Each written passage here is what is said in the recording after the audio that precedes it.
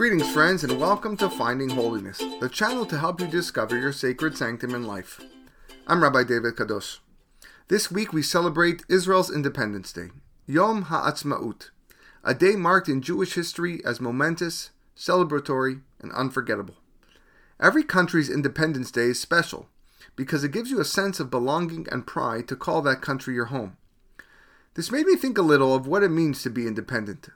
On national terms, the independence of the State of Israel is a dream we've had for over 2,000 years. To secure the land that was promised to our forefathers, with our own government, economy, army, and currency means a whole lot, even to Jews who live in the diaspora like myself. Israel has become and maintains to be a true shining light on world countries around, both in their innovations and lifestyle, and for that I am proud. On a personal level, we strive as parents to teach our kids about independence. The entire growing process is becoming less dependent on others and doing things on your own.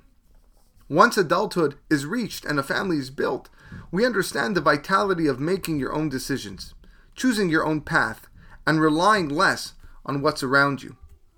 Even Rabbi Akiva, when discussing the amount and types of food one should purchase to fulfill the rabbinical commandment of Oneg Shabbat, enjoying Shabbat, states, Aseh Shabbatecha Chol, ve'al titztarech laberiot. Make your Shabbat into a weekday, meaning better to eat what you normally eat on a weekday and not splurge on expensive foods, in order that you don't require the assistance from others. Don't overspend on high cuts of meat if it means that you will have to take out a second mortgage as a result. So we see, even from the time of our Mishnaic scholars, we are encouraged to seek independence from others, where relying on others should be the last option. Yet I feel there's a fine line between successful independence and one that can actually lead to your downfall. How to balance one's independence is what's necessary to lead a person to a holier lifestyle. In reference to the infamous story of Korach and his cohorts, Moses reminds the nation at the end of his life how the earth opened her mouth and swallowed them, along with their households, their tents, and all their property that was at their feet. The Talmud in Pesachim, page 119a, explains the term property that was at their feet, in reference to man's property which stands him on his feet.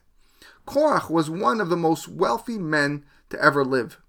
Just the keys to Korach's treasuries were a load of 300 strong white mules, and they were all keys and locks made of leather. He certainly didn't need the help of anyone to get through the tribulations of life. His problem was that he was overly independent. When Moses decided to break the tablets without asking God first, he was praised for it. In fact, it's the last form of praise that the Torah mentions about him prior to his death. When Pinchas killed the Simeon prince Zimri to fend off the plague, he merits to become Elijah the prophet. The daughters of Zelophehad used their independence and knowledge of halacha to attain the inheritance of their father that they deserved. When independence is used with wisdom and is balanced, God is free to reward at will. However, too much independence, too much of I can do it and I don't need anyone's help, is the source for a person's demise. How can you tell if your autonomy is going in the right direction of Moses and Pinchas or going in the direction of Korach? Simple. Just see if your current standalone state is making you more godly or pushing you further away from Hashem. If you can't notice a difference, then you're probably on a path of self-destruction. Sometimes, when you have it all, you think you don't need God anymore. You believe that your life can be void of the one who has given all you got. Your independence gets to your head and you fall. Maybe this is the reason why Korach's punishment was that he fell into the earth. Why couldn't God just strike him with a bolt of lightning or send him and his people a deadly plague? The answer is because there is nothing more dependent on others than earth itself. The ground cannot produce without rain from the heavens or seeds planted by man.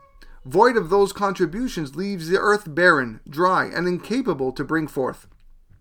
Korach sinking into the ground was a harsh reminder to him that his path was totally void of dependency. It should have been one like Moses, who personified what it meant to be charismatic but was still slated as the humblest of all men. He was audacious enough to stand up to the entire nation that rebelled under the direction of the spies, and Korach and his entourage, and yet he remained totally unpretentious. He had Aaron, his brother, to be his spokesperson when approaching Pharaoh. They worked together, they fed off each other, and they helped each other reach their potential, and in that way, they were equal. Not surprisingly, the numerical value of Atzmaut, independence, is the same numerical value as Moshe Aharon, 609. The holiest form of independence is when you still understand the need that you can't do it alone and are actually dependent on having someone by your side.